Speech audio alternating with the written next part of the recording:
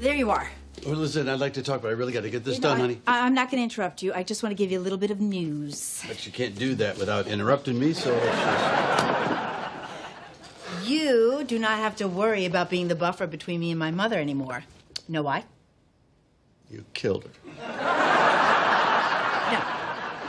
I got Ed to join us at the painting class. Great. He is my new buffer.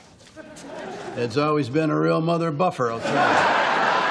Oh, there you are, Vanessa. Oh, boy. You know, I wonder if Saddam Hussein's spider hole is still available. You know, say what you will about him. It took a long time to find him. I just talked to Eddie, and he invited me to dinner tonight.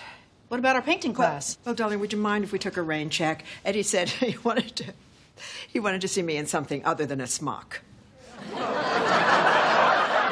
Okay, well, you go. Have fun. Okay, don't wait up. Okay. Looked like your plan worked.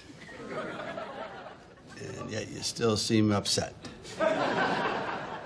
Can't believe it. That mother buffer stole my mom.